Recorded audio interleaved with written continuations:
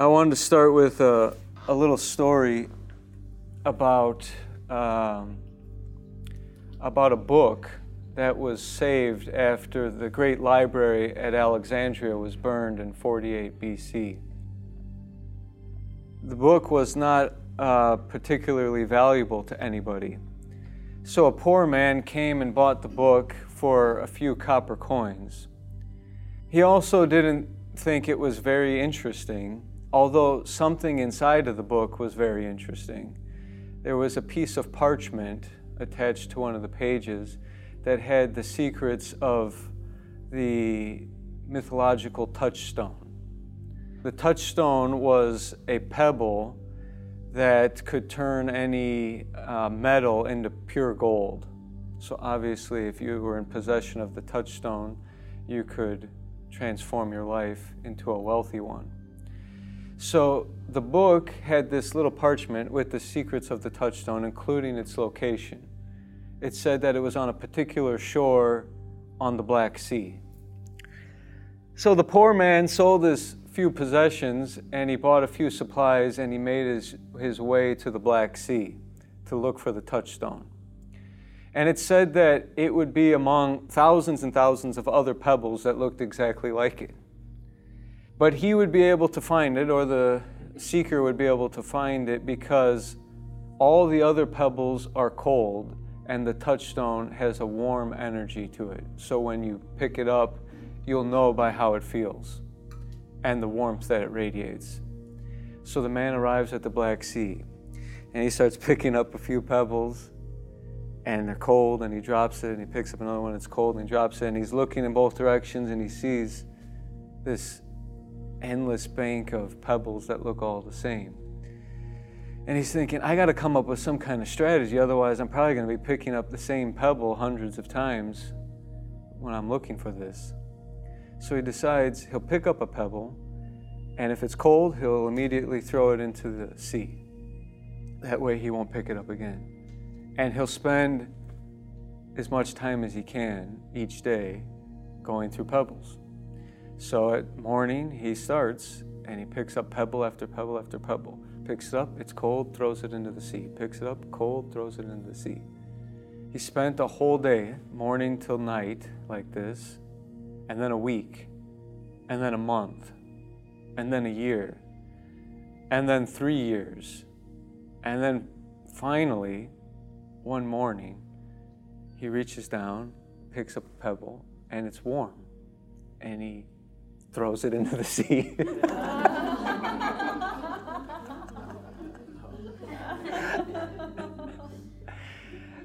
And throws it way out into sea, and it's too late because he had already followed through with his habit that he had developed over the course of 3+ years. And so that's the end of the story, but it introduces the concept of habit and the force of habit. In this story, though, the touchstone, the pebble, is a metaphor for the heart of the individual. In most cases, our heart is cold. It's closed off. It's not open yet. But the touchstone is warm. So when our heart is warm, warm means compassionate, kind, open to serving others and helping in the present moment. Then our heart is the touchstone. It's the one out of thousands that can truly transform anything it comes in contact with into gold, into a treasure. Which reminds me of a quote by Rumi about finding treasure. He says, if necessary, carve a friend out of stone and realize that your inner sight is blind and try to see a treasure in everyone. So, like Michelangelo, who could see the statue inside a slab of stone, it's not about, building treasure is not about adding, it's about taking away, removing, to reveal something within. And that's what the spiritual journey or the mindful journey is really all about. It's about shedding and discarding what's extraneous to get to what's essential. So we're going to talk about this force of habit, and we're going to talk about the anatomy of a habit, both externally in things we can observe and also internally in the brain. And then we'll talk a little bit about how to change habits and how to get that science to work for our benefit, to change our habits or to break habits or to develop new habits that we want to last. So in the book, The Power of Habit, the New York Times business writer Charles Duhigg says that there's three aspects or three parts to a habit. There are 3 R's: reminder, routine, and reward. He calls them cue, routine, and reward. And what this means is that we see something in our environment or we encounter something in our environment and it triggers a response in us. That behavior is the routine. That's actually the part that we call a habit, what we actually do. But it becomes a habit because there's some kind of reward. The brain gets some sort of pleasure or benefit, and that's what completes that circuit and makes it a pattern. So when we understand these 3 components, we can really unlock a lot of the mystery of how habits work, those 3 simple components. Charles describes in his book a habit that he had every day of eating a cookie at 3 o'clock in his office, in his building in New York. So the cue was 3 o'clock rolls around, and he habitually gets up, goes to the elevator, and goes up to the cafeteria and purchases a cookie and hangs out there for about 10-15 minutes and then comes back to his desk. Well, it's a small habit, but it has its impact, because if you think of that cookie having like maybe 200 calories, let's say, and he does it every day, that's 1,000 calories a week. That's 4,000 calories a month. Or like almost 2 days worth of meals of caloric intake in cookies per month. So it adds up. So he tries to dissect his habit, and he recognizes that at 3 o'clock he gets this trigger. And then there's an impulse to go upstairs, get the cookie. And then he sees what his routine is, and the reward obviously is the cookie. But it's not the only reward, because he goes up to the cafeteria where there's some of his colleagues and he chats with them for a while. So he also gets some social interaction, some social benefit. And he realizes that that is the real reward that he's seeking. By 3 o'clock, he's starting to get antsy and bored at his desk. And what he really wants is to break away and go connect with other people. The cookie is just an excuse to go do something around others and talk to other people. So the reward isn't really that he's hungry. The reward is that he gets a break from the monotony at his desk and connects with other people. When he realizes what his real reward is, he's able to break his habit. Just trying to resist the urge at 3 o'clock was too much. Some days he could do it, some days he would fail, which led him to feel like, maybe I just don't have the willpower to make changes, and then I should just forget about it and just have the cookie. But when he recognized how the habit loop worked, he was able to change the reward. So in the end, at 3 o'clock, he gets up and he goes to a different location where there's people, but there's no cookie. So he continues with his habit, but he changes the routine just slightly. And then he gets the same reward, but without the negative consequence of continuing to have this unnecessary caloric intake. So that is the anatomy of a habit. And there are some things happening in the brain that propel this pattern in human beings. It involves 3 parts of the brain specifically that I want to talk about, because I'm no expert in this, but I know a little bit about a few parts of the brain that I'll share with you. And I'll try to break it down into the simplest terminology. just so that we can have a little bit of insight and know how we can make this work for our benefit. But there are a lot of other parts in the brain. Obviously, lots of centers in the brain communicate with each other to do anything. But to simplify it, there's 3 areas that I want to highlight and we'll pay a little more attention to and go into a little more detail about. And these centers and other centers are talked a lot more in depth in a book called The Upward Spiral, if you're interested, by Dr. Alex Korb, who really breaks down a lot of neuroscience in a simple way. And that book is about reversing depression by having more insight into how the brain works and to use that to our advantage to reverse some of the habits that lead us down. So one area is called the prefrontal cortex. That is the most modern part of the brain. It's a part of the brain that's more developed in human beings and differentiates our brains from a lot of other mammals. Although other mammals have prefrontal cortex, it's not as developed as it is in human beings. And this area of the brain is known as the executive decision-making center of the brain. It's involved with purposeful action and intention and certain decision-making. The other area is called the striatum. This is an ancient processing center that's deep in the brain and is shared by other mammals. But it's the area of the brain that's involved with reward, pleasure, instinct, emotion, learning, and routine. This part of the brain really has little to do or nothing to do with morality or rationality. It's not even conscious. Consciousness, the awareness of what we do, happens in the higher parts of the cortex. So that's why, to a great extent, when we talk about the behaviors of other mammals, other animals, we don't really describe it as moral or immoral, right? In most cases, we would say it's amoral, which means it's not in regard to morality at all. It has to do with what? Instinct. We talk about animals operating a lot more on instinct, therefore it has nothing to do with morality.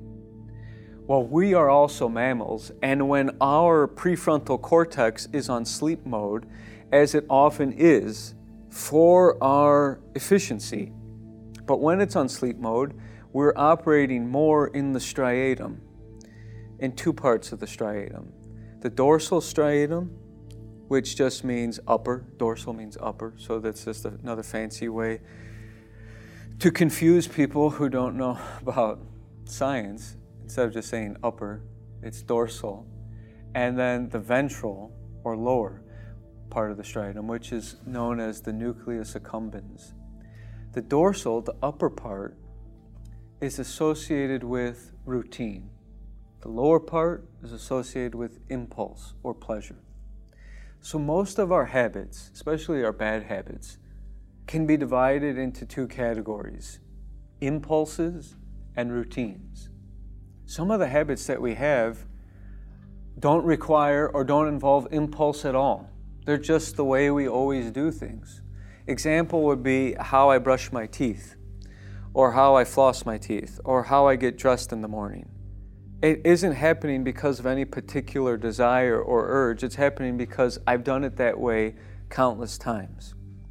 The other week, I was hiking and I tripped on a chain fence when I wasn't being mindful, and I fell sharply, like really fast, and because I was walking fast and my back foot caught on it, and I flew forward and put my hands out in front of me on a gravel path, and all these rocks jammed into my palms and my hands immediately started bleeding.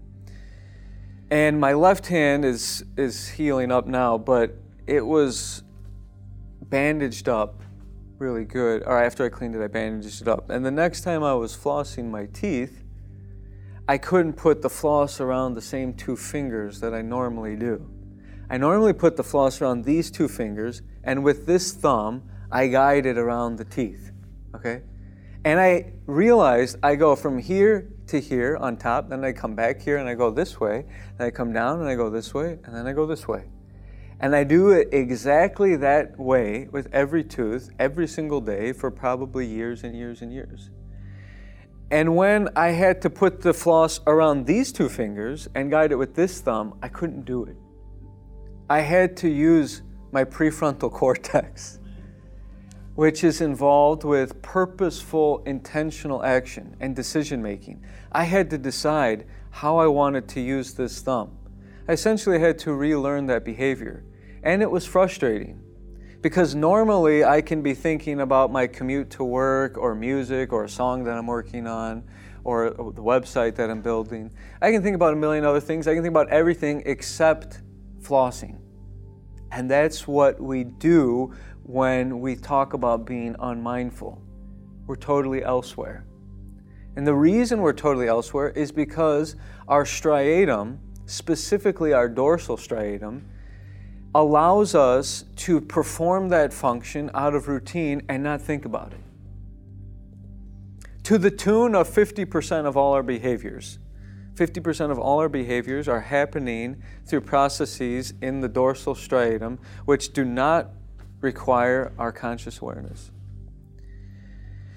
Because if all of our actions required decisions, we would burn out so quickly. We would get so tired and so exhausted because to use the prefrontal cortex for decision making takes a tremendous amount of RAM. It's like opening a ton of websites and trying to play a bunch of videos at the same time. It starts jamming up. So what happens is our brain works more efficiently to go into different power-saving modes so that our prefrontal cortex doesn't have to make a decision every time we need to do something. It wears grooves in the striatum so that we can do it without thinking about it, and then we have our higher conscious awareness available to do other things.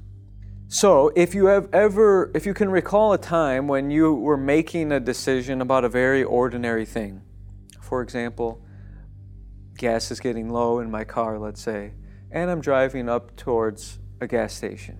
Should I stop or should I wait till tomorrow? I have enough to come by here tomorrow. I'm kind of tired. Maybe I should just go home, fill up tomorrow. Now I'm in the decision-making mode of the prefrontal cortex. And very quickly, I'm getting tired and frustrated and worn out. Why can't I just make a decision? Should I, shouldn't I? And we start to use a lot of processing power. So our brain knows that this is exhausting, and it tries to eliminate a lot of decisions by creating grooves in the dorsal striatum that we can follow routinely. Now, some of these routines are fine. Some of these routines, like brushing your teeth every morning, are totally fine. They're still based on cues, however. Cue, routine, and reward. The reward is my mouth is clean and I feel fresh. But if you change the cues, everything might change. So, for example, if I'm on vacation, I might not floss. Lots of times when I'm on tour, I don't brush my teeth or floss. I know it's gross. But I might be sleeping in the van. I might be sleeping in a tent. I might not be doing other hygiene. I might be driving all night long and not sleeping at all. Some nights, there's been many nights where we have a concert, finish the concert at 1 in the morning or 2 in the morning, and the next destination is like 4 hours away, and there's a 6 a.m. television performance. So there's no bed, there's no sleep. We just drive there, go for the television show, then go to breakfast, and then you haven't done hygiene, then you haven't brushed your teeth, and then you're out of your routine. Or I'm staying at a hotel, I'm in the hotel, checked in, laying down to go to bed, and then I remember, oh yeah, I gotta brush my teeth. Oh, but my toothbrush is in my toiletry bag in the back of the van, down in the parking lot 10 floors below. So you think I'm gonna go get it? Probably not. And my routine is disrupted. So what does this mean? This means that if you want to change a habit or break a habit, it's not the best idea to try to keep everything the same and just use willpower, which is how a lot of people start to try to break a habit. Everything's the same cues are there. It's like when Charles was trying to not have the cookie at 3 o'clock, but everything's the same. 3 o'clock rolls around, he's in the same place, he knows where the cookie is, now he's just trying to use willpower, and ultimately he fails. So if we really want to help ourselves using the science of our brain, we want to change the cues, change the triggers. So in his book, he says one of the best times to change a habit is on vacation.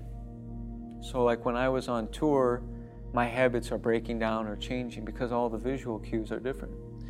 So if you want to quit smoking, if you want to get up at a different time, if you want to eat differently or not eat something that you normally eat, or give up a particular drink or junk food, you can start when you're somewhere else for a week or two, because the same triggers aren't going to be there. So you can easily abandon the routine because the habit loop is already disrupted. With a couple weeks of not doing that habit, you might have started the momentum necessary to maintain it when you come back. Most people are looking at their phones habitually, like every few minutes or even more frequently. And it's contributing to insomnia. There's an insomnia epidemic now. And part of it is because we keep looking at the phone. Or one of the last things we do at night is we look at our phone, we check an email, we look at a news feed. And we intend to maybe do it for a minute or two, and then all of a sudden another hour's passed of us reading articles and watching videos and things like that. So why do we do it? Well, there is a cue with our phone. One of the cues is that we get notifications. So I personally had to turn off all of my notifications. I don't have any notifications, no email notification, no Facebook notification, no other social media notification. Because if I got the notification, my impulse would be to look. And the reward would be, oh, so-and-so liked my photo. It feels good to have that little social connection for a moment. But it doesn't feel good to keep looking at my phone to the tune of 9.5 hours a day, like we talked about last month. On average, that's the amount of time an adult spends looking at a screen, 9.5 hours a day. And then I miss out on a lot of other things that are meaningful to me. So if I turn off the notifications, I'm removing some of the cues, and I can make changes in that. So the other thing we can do is to just decide with intention to remove the phone altogether at different times, to unplug, remove the cue, put it on airplane mode, have designated times when your phone can be on airplane mode, turn it down. I don't keep my phone near me at night anymore. I put it on airplane mode, and I don't have the time available to me anywhere in my room. Because I had the habit of looking at the time whenever I woke up. Whenever I'd wake up in the night to go to the bathroom or anything, or because I woke up from a dream, I would habitually look at the time, and then if it's like 2 in the morning or 3 in the morning, I start thinking I got to get up in 2 hours. And that would create tension. Once I knew, okay, I only got a couple hours to sleep, it would be hard for me to fall back asleep. I got to get at least 2 more hours or I'm going to be a zombie tomorrow. Then I'm struggling. Same thing in the beginning of the night. If I haven't fallen asleep yet and I just keep looking at the clock, it's like, now it's 11, now it's 12, now it's 1 a.m. Now I'm going to be a zombie no matter what. And then I can't fall asleep. So part of that is we're creating a performance anxiety by the habit of continuously looking at the time and putting pressure on ourselves to perform at something that requires no specific effort whatsoever. Because once we're not trying to fall asleep, we can't stay awake. We fall asleep. When I'm trying to watch a movie, when you're trying to watch a movie with your significant other, they're always complaining that you fall asleep. They can't watch a movie with you. You're trying to read a book late at night, and all of a sudden you're falling asleep in between words. You're falling asleep in the middle of the book. So when we're not trying to fall asleep, we can easily do it. When we're trying to fall asleep, we struggle. So give up the habit of looking at the clock and turning it into a performance. Even if you wake up in the middle of the night, do we need to know the time? All we need to know is my alarm hasn't gone off, so I have more time and no pressure, because maybe I still have the full night, or maybe I have one more hour. I don't know, and I'm not interested anymore. All I know is it's not time. And I feel no pressure, and I can always fall immediately back to sleep. So this is an example of how we can change cues around, reorient the cues in our environment to work towards our advantage to break habits. So I mentioned there's two areas of the striatum involved with routines. The lower part is known as the nucleus accumbens, and all we need to know about that is a pleasure center. The upper part is a routine center. And these three areas of the brain are communicating with each other to decide on how things get done. But at least 50% of the time, the prefrontal cortex is not involved. We could kind of think of it as a type of Congress. You got your conservative branch, which is involved with routine, so how we always done things. Then you got a progressive area that's pushing you towards new pleasure and more pleasure. If a pleasure becomes a routine, it no longer involves the pleasure center, oddly enough. This is why in addiction, after some time, the person with an addiction is saying, I don't even get any pleasure out of this anymore, but I keep doing it. Why? Because after it's worn a groove in the brain, it gets bumped over to the dorsal striatum, routine.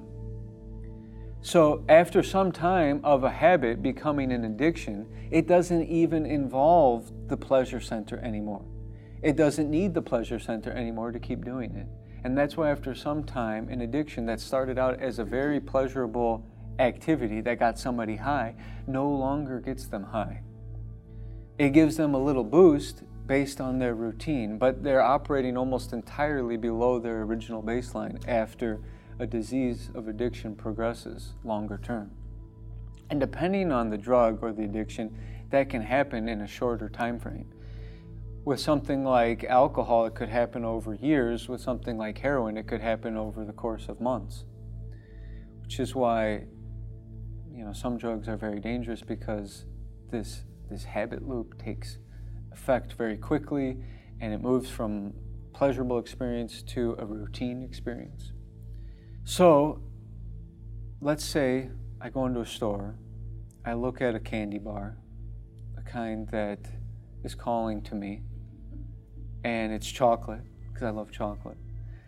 So I go over, I grab the candy bar for the first time, buy it, I unwrap it, and I take a bite of it. At that moment, dopamine is flooding my ventral striatum, the nucleus accumbens, the pleasure center, and a deep impression is made.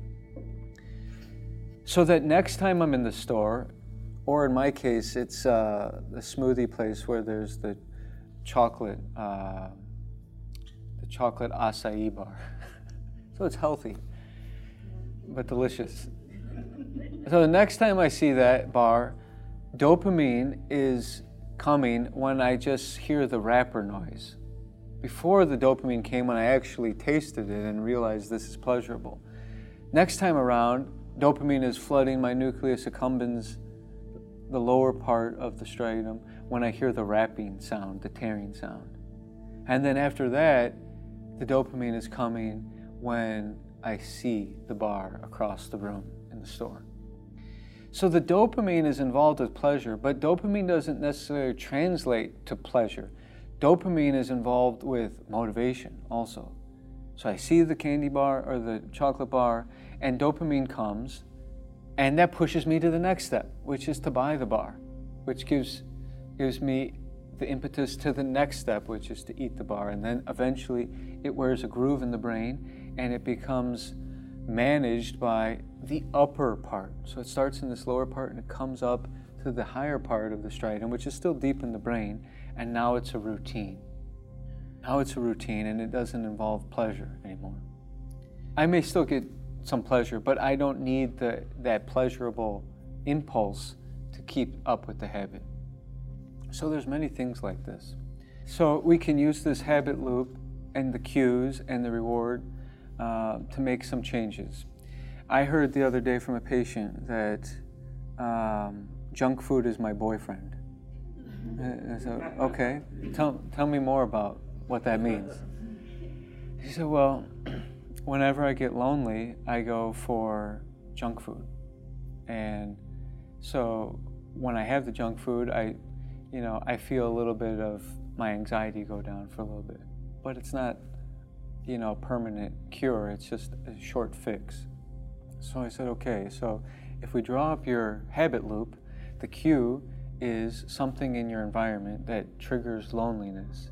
The routine is you then go for the junk food, you eat the junk food. The reward is you get some pleasure, because junk food gives you some immediate pleasure. Longer term, it's not so healthy and it contributes to other problems and weight gain and more kinds of stress. But it completes the habit loop.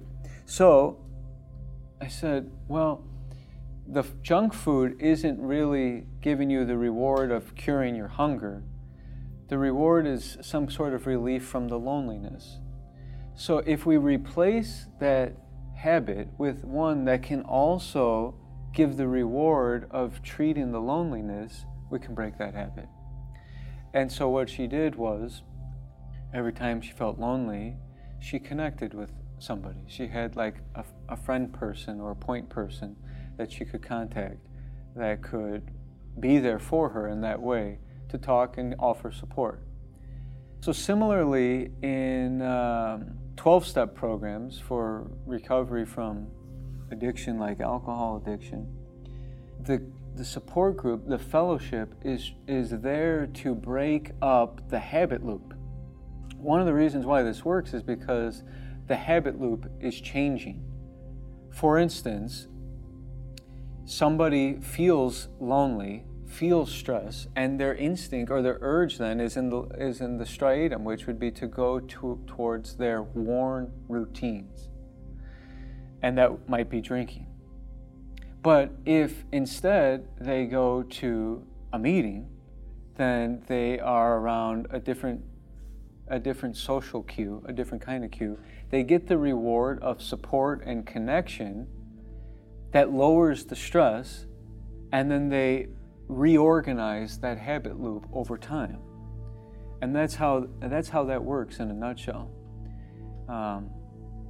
But it's interesting because if we're not aware of that, then we think that we don't need it. And that's why so many patients or clients will say, I don't think I need that, I just need to stay motivated, and I am motivated right now. But then that motivation wears out. Why? Because motivation can be there when the prefrontal cortex is working and is active. The prefrontal cortex is where we get inspiration, motivation, intention, purpose. But if we get stressed out, the prefrontal cortex shuts down and emotional centers take over and instinctive centers take over.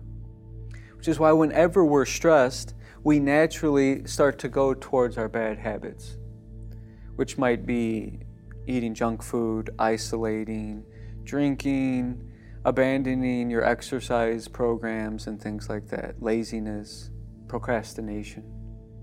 Because the prefrontal cortex is shut down and it loses this debate between the dorsal striatum and the nucleus accumbens.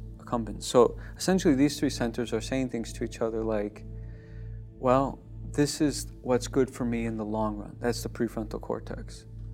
And the nucleus accumbens is saying, this is the thing that's going to give you the most relief, the most pleasure here and now.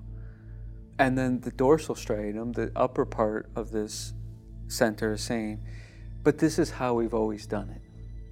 So depending on our state of mind, one of those three centers is going to win. And at least 50% of the time, one of those lower centers is the decision-making process. And for the most part, that's totally fine and effective. But we need to check in once in a while to see if our routines are healthy. Why? Because a lot of our routines are based on how we did things in childhood. Most adults eat very similar to the way they ate as a child. If we're still eating, bacon every day for breakfast and fried food and junk food and sodas at every meal, do you think it's because our prefrontal cortex is saying, this is what I really want to do. This is how I want to nourish my body. It's doing it because the dorsal striatum is saying, this is the way we've always done things around here, and we're not ready to make any changes. Well, how did that habit develop? And when did that habit develop?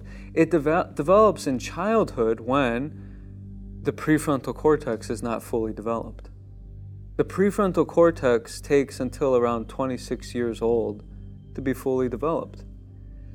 So when we're getting frustrated with young people or children because they can't see the bigger picture, or because they're saying, I don't got to think about when I have kids. When parents say things like, when you have kids, you'll know what it's like. And they say, I don't even have to worry about that because that's so far into the future.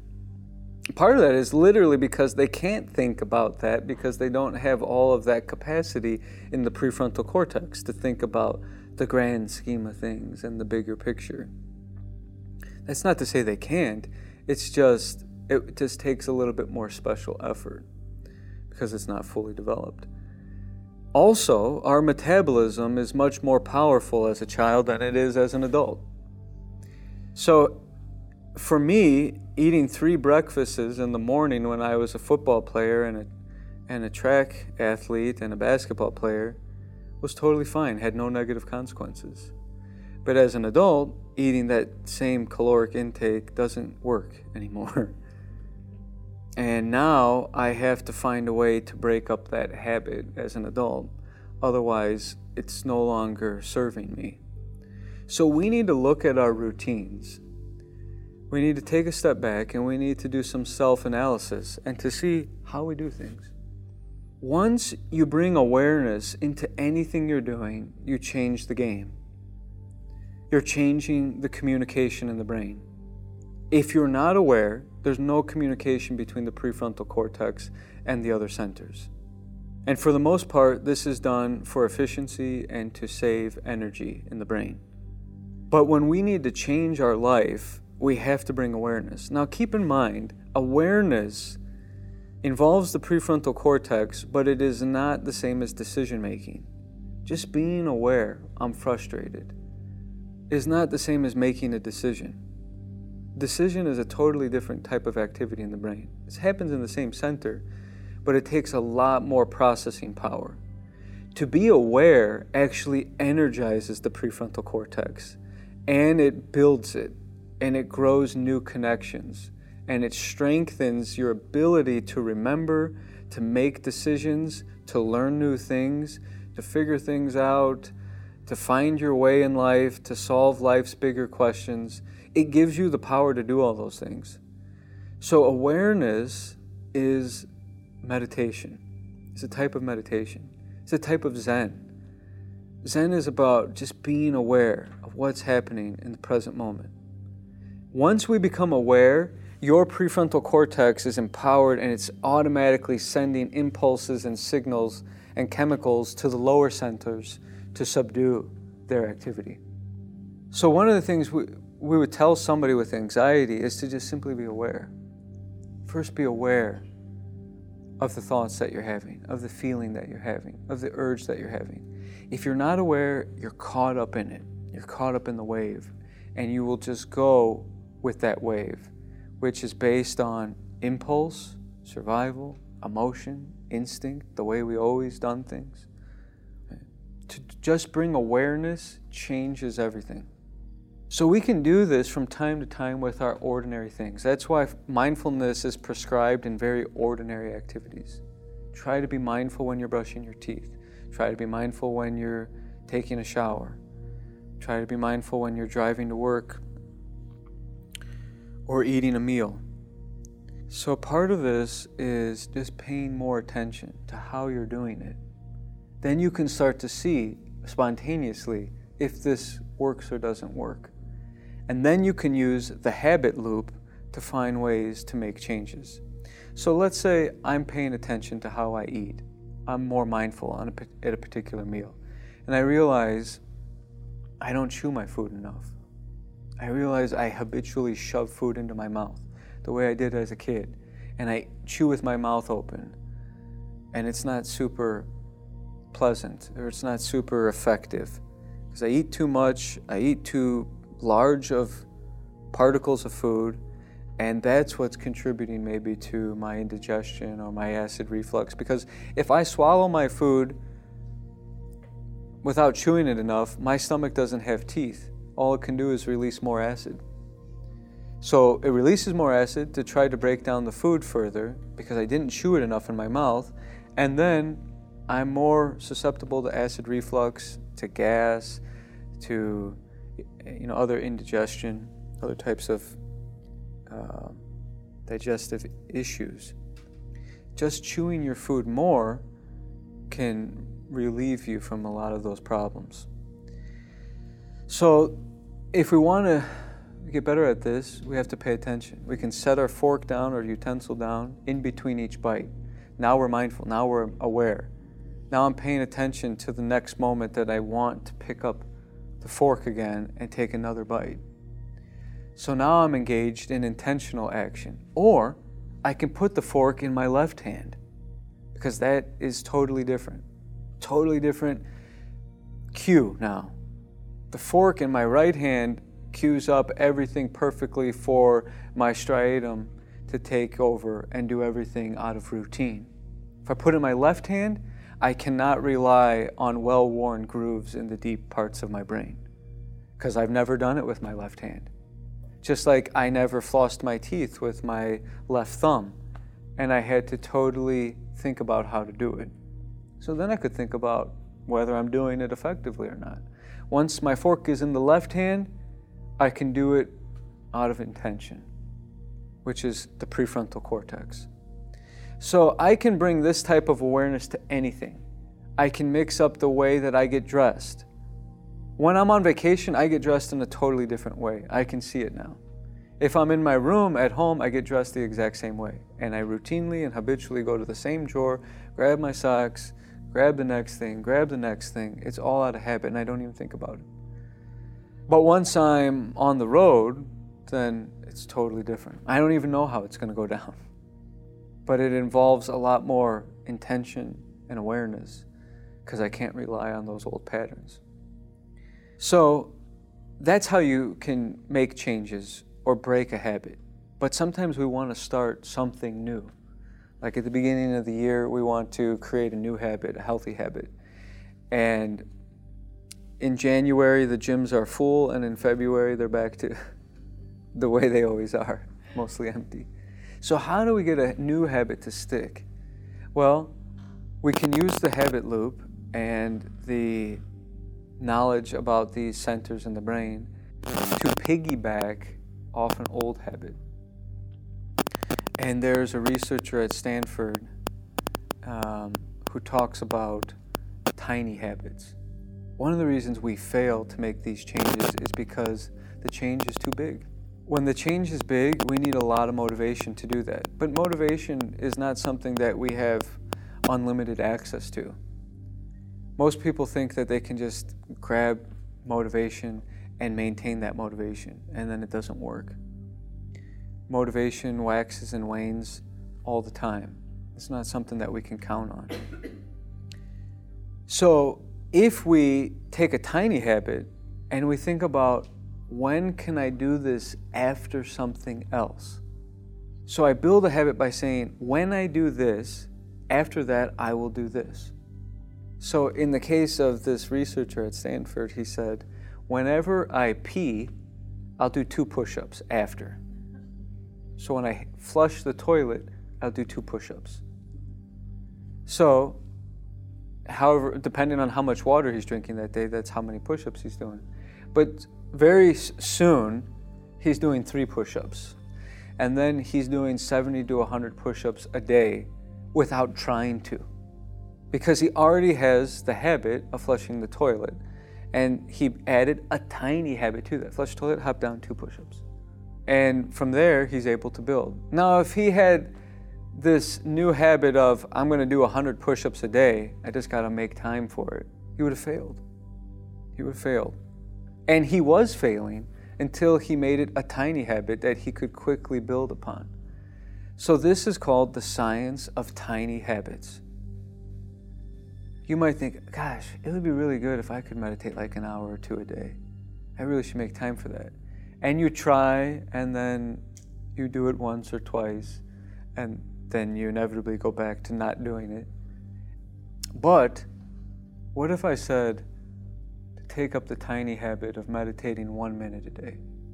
What if we did that? What if every day we challenged ourselves to make 1 minute of silence, to enjoy 1 minute of silence where we're watching our breath very deeply? Don't you think we could do that? Even if we had forgotten to do it, we could still do it. But if I had the goal of meditating an hour or two a day, and come 10 o'clock at night, I'm laying in bed and I go, crap, I forgot to meditate. I'm not going to do it. I'm not even going to do part of it because there's no way I can complete it. I'd be way too tired tomorrow. Plus, I got to do some laundry still. So, when you're trying to meditate, it's like everything else becomes clear what you need to do other than meditation. And when you're doing everything else, it becomes clear that you need to meditate more. So, 1 minute. But wherever you're at with your meditation practice or your mindfulness practice, let's take the next tiny step. So, piggyback off what you're already doing. Use whatever you want to add to your life and add it to something that you already routinely do that doesn't take any special effort. You're already going to do that. When I was in India, I learned about tongue scraping. You know, tongue scrapers. I never used a tongue scraper as a kid. I'd never even heard of that. But over there, they do it religiously, at least where I was. So I thought, I should do that too. And I did it in the morning when I do all the other oral hygiene. So it didn't take any particular effort to remember to do it. It's just do that along with the flossing and the rinsing and the brushing, and now add this, because I'm already doing all those other things, so just add one more. And it immediately stuck. It didn't take any special effort to remember to do that or to force myself to do that. If that was something that I was going to do at some random time in the day, then I would have failed. So this is the science of tiny habits. Don't make the change larger than you have sustained motivation for. Make it so easy that you don't even need motivation to do it. And find whatever that is, Eventually, 1 minute of meditation is way too easy. And you can do 2 minutes or 3 minutes or 5 minutes or 10 minutes or whatever. And build it that way. So why do I say do meditation and build it from 1 minute up? Because the science shows that when you meditate for around 30 minutes a day, that you build your prefrontal cortex. And ordinarily, after the prefrontal cortex becomes fully developed at around 26 years old, that's when it starts to deteriorate. What a tragedy. Took all that time just to grow, and now it starts to decline. And by the time we're around 50 years old, it's significantly deteriorated, which is why it feels really hard to learn new things, and we start forgetting where we set our keys down and stuff like that. It's because this executive center is starting to diminish a little bit. However, in meditators, it doesn't diminish. It doesn't deteriorate. It stays consistent over 25 years, from 25 to 50. There's no decline. And scientists at Harvard were wondering, is that because of something else? Maybe people who meditate have a special diet, or because they're vegetarian or more plant-based, they're getting some kind of nutrient that maintains their prefrontal cortex. So they decided to take people who had never meditated, scan their brains with MRI, with magnetic resonance imaging, so get a picture of what the prefrontal cortex looks like, have them practice meditation for 8 weeks, and then they'll measure it again. And what they found was, after 8 weeks of mindfulness-based meditation, that the prefrontal cortex got larger. So it grew. This is called neuroplasticity, which means whatever we do habitually grows our brain in that way, which is why string players in orchestras have larger areas in their brain that control the motor functioning of their left hand. Left hand does all the dexterous movements on the fretboard, and that part of the brain is larger. And it would get larger if we took up playing a string instrument. So that's called neuroplasticity. So when you meditate, you grow the area of your brain that's associated with all the higher things. Who am I? Why am I here? What's my purpose? What do I truly want out of life? How can I be fulfilled? These are all questions for the prefrontal cortex, for the executive center of the brain. That's why when people meditate, things become clear. What to do becomes clear. You don't have to do a lot of decision making when you have simple awareness. Awareness itself subdues the impulsive parts of the brain, and the right action becomes apparent. This is why in the ancient manuscript called the Tao Te Ching of China, it says, can you wait until your mud settles and you can take a right decision, or the right decision becomes apparent on its own? Which means, can you step back and be mindful and meditative through awareness, let the dust settle of your lower centers, which is impulse, urges, cravings, anger, fear, and the impulse to avoid, to fight, to drink, to have junk food, to procrastinate, to be lazy, whatever it may be. Can you wait with awareness till that settles down and then the right action becomes clear? So if we meditate, we build the center of our brain, and it becomes easier to take better decisions and to be more intentional, more purposeful, and to find more fulfillment in life. So I'll conclude with a little story from Tolstoy that sort of illustrates how to find the right thing to do. Because naturally, when we're trying to figure out our habits, the question may come up, well, how do we even know what good habits are? How do we figure out how we want to live? The simple answer to this is to have values. Tune into your values and change your values. At the beginning of the year, I had a few values in mind. And because I picked those values, my behavior looked different than it did in previous years. I created, with my bandmates, a new album called Frequency of Love.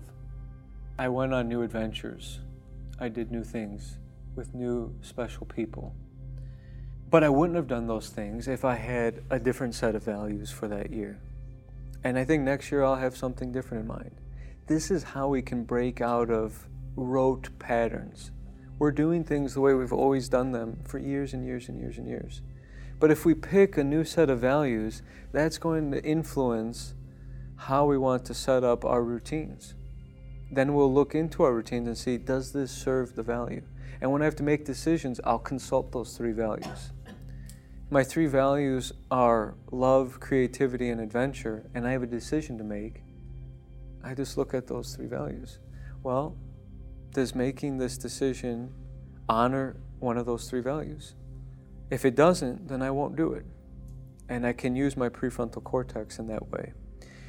But anyways, in this story by Tolstoy, he illuminates sort of this challenge of figuring out the right way to live. So it starts with a king. Once upon a time there was a king, and the king had three questions in his mind. And he believed that if he could find the answer to these three questions, he would know how to live. And the three questions were, one, when is the best time to do a particular thing? So when's the best time to start a thing?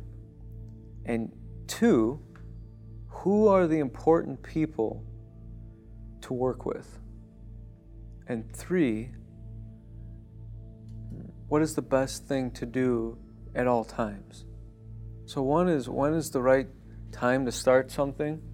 Two is, who are the people that you should be most attentive to, or who are the most important people to work with? And thirdly, what is the best thing to do in all times? So those were his three questions. And he put a decree out to the whole kingdom that whoever can answer these three questions to his satisfaction would receive a great reward. So then people came from all over the place to try to give an answer to the king. So for this first question, when is the best time to do something? Or when is the right time to do a particular thing? So one smart person said, well, what you need to do is you need to schedule all your activities. You need to consecrate every hour, every day, every week, every month, every year to particular activities, and then you need to adhere to it. And then you'll know the best time to do each particular thing, because you'll already have it planned out. And somebody else comes in and says, no, that'll never work.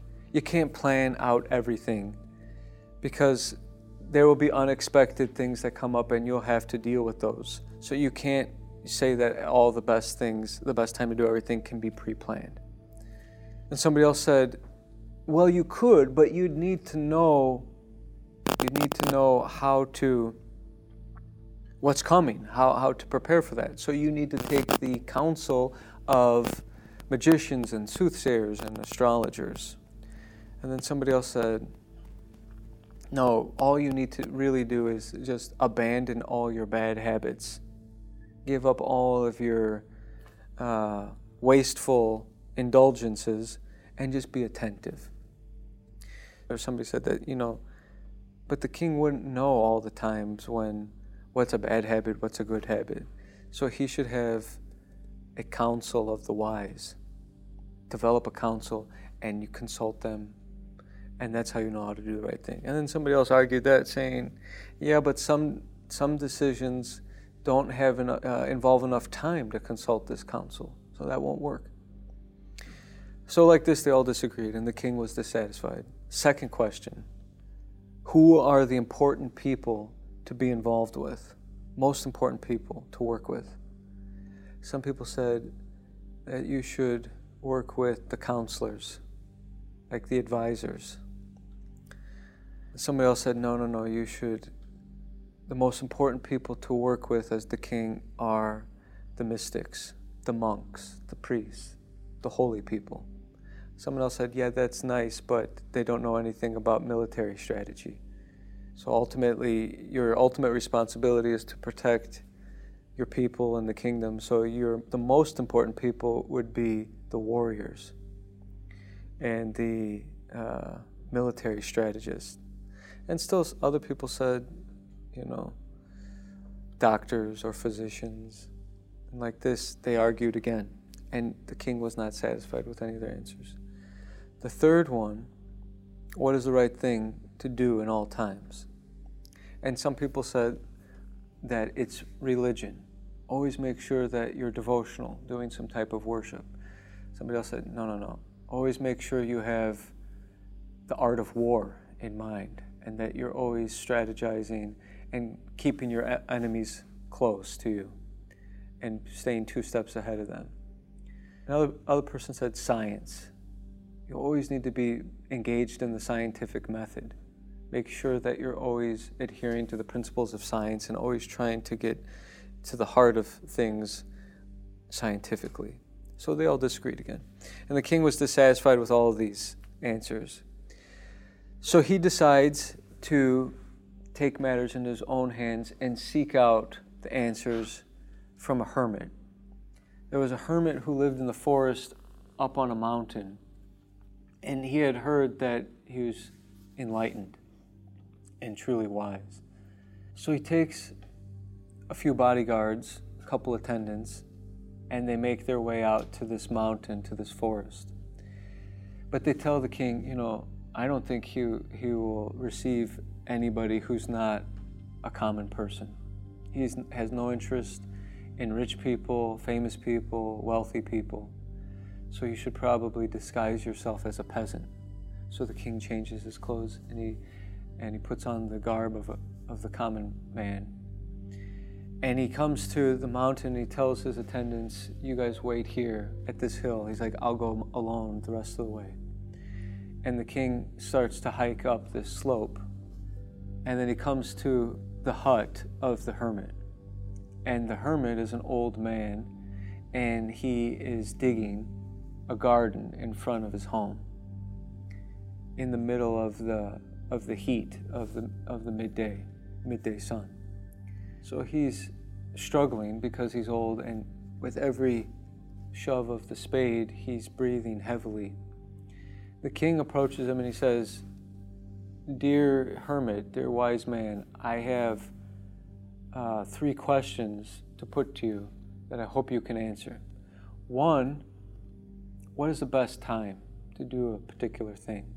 2, who are the most important people to work with? And 3, what is the best thing to do at all times? The hermit doesn't say anything, but he taps him on the shoulder and continues digging. So the king's a little confused, and he's watching for a little bit, and then he says, hey, that looks kind of hard. Do you mind if I help you? I'll do a little digging. And the hermit says, thank you. Yeah, I'll take a little rest. Hands him the shovel, and he sits down and leans back, and the king starts digging the rows for his garden. So he digs 1 row, digs 2 holes, 2 rows, and the king starts in his own head going, what is this? What do I need? What do I got to do to get this hermit to answer my questions? Well, maybe if I just help for a little while, I'll win his favor. So he digs for a little while. After he finishes a couple rows, he says, so what do you think?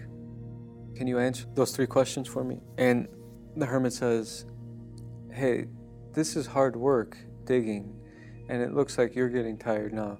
Why don't we switch back? You sit down for a little bit, and I'll dig the next few rows. And the king says, no, I got this. I can keep going for a while. The king is much younger than the hermit. So the hermit says, okay. And the king goes back to focusing on digging the ditches, or digging the rows, and forgets about his questions for a little bit. And he digs, and then the sun is starting to set. And when the sun's starting to set, the king goes, all right, I'm going to try to get these questions answered one last time, or I'm going to go. He says, look, what are the answers to these 3 questions? And if you don't know, that's okay. Or if you can't answer them, or you won't answer them, just let me know, and I'll make my way home, and I'll leave you alone. And the hermit says, look, do you see that man running at you behind you? The king turns around, and there's a man with a white beard running through the forest at the king. And he's startled, and he's looking at the man, and then before he gets to him, he collapses, and he falls unconscious. So the king rushes over to him, and the hermit follows him, and he can see that he's bleeding. So he removes his shirt, and he has a deep gash on his side from a sword or from a dagger. So the king just starts to help the man out of compassion. He takes off his own shirt, and he dries up the blood and ties it around the wound. But in a few minutes, his shirt is totally soaked with blood. So he takes the shirt off, and he soaks it in a nearby stream and rinses it out, and comes back and applies pressure to the wound again, ties it up. And like this, he keeps treating the wound until finally the man stops bleeding and eventually regains consciousness. Looking up at the king, he says, I'm thirsty. Can you give me something to drink?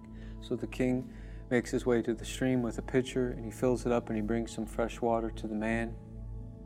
And by now, the sun has set, and it's getting dark, and it's starting to get cold.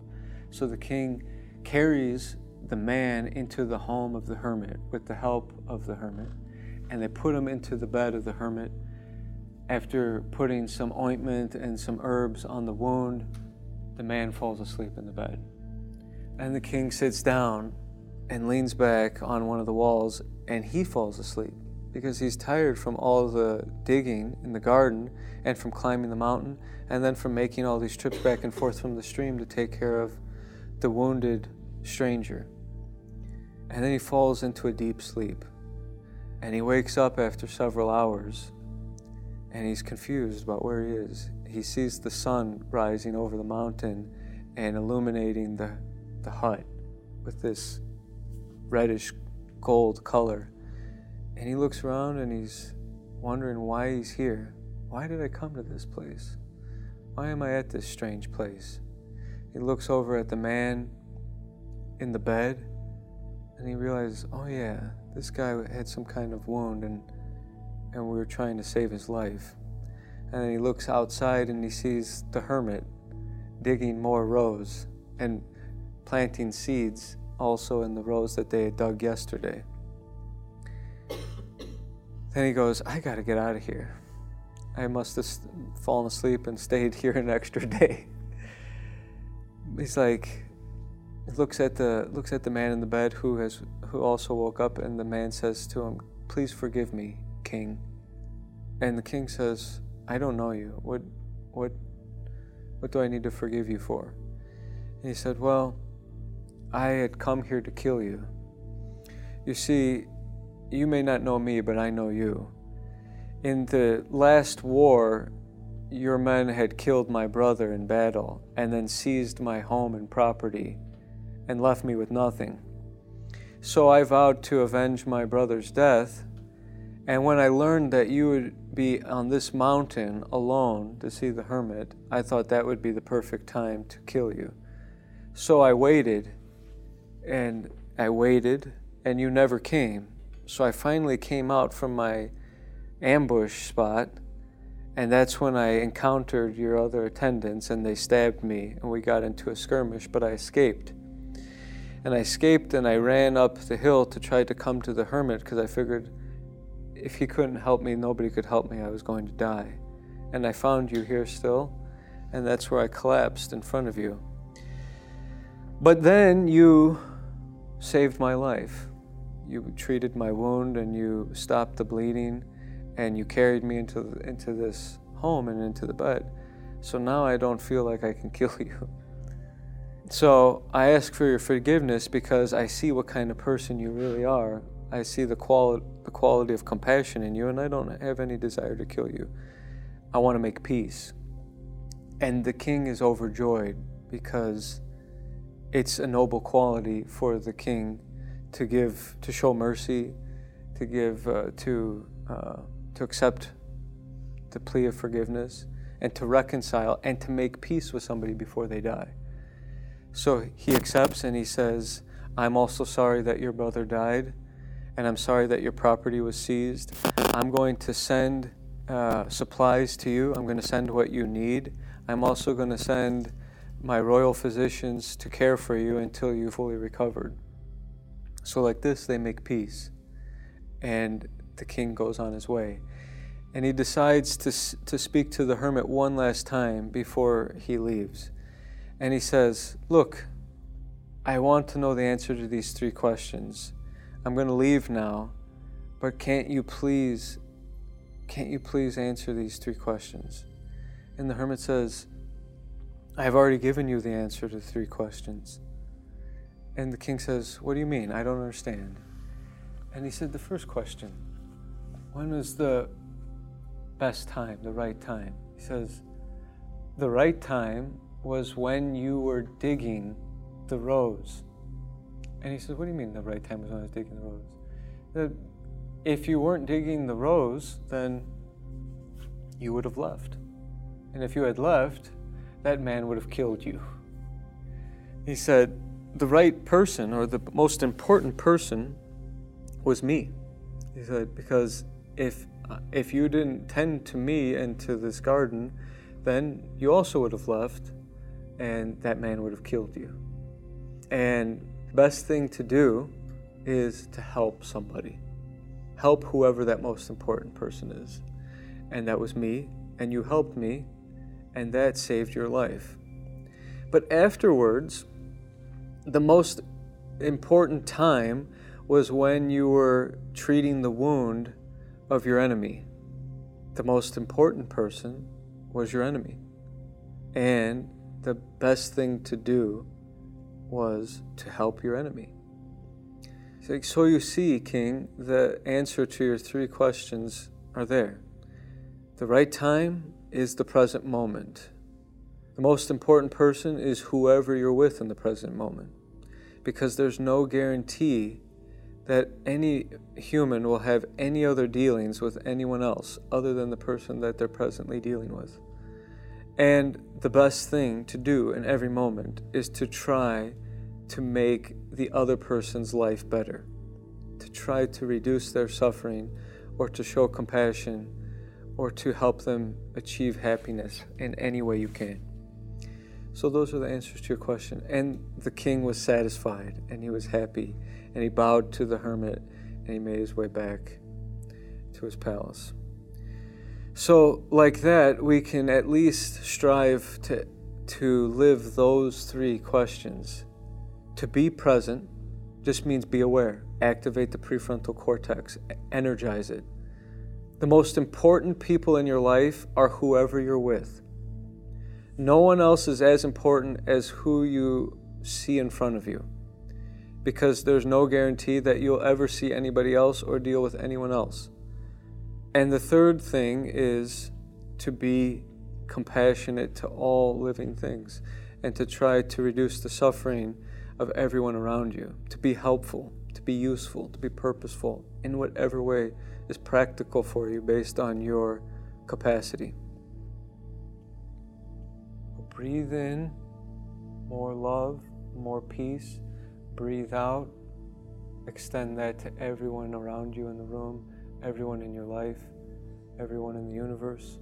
Do we want our heart to be the cold pebble or the warm touchstone that transforms everything into gold, that treats everybody like a treasure by seeing the angel inside the stone?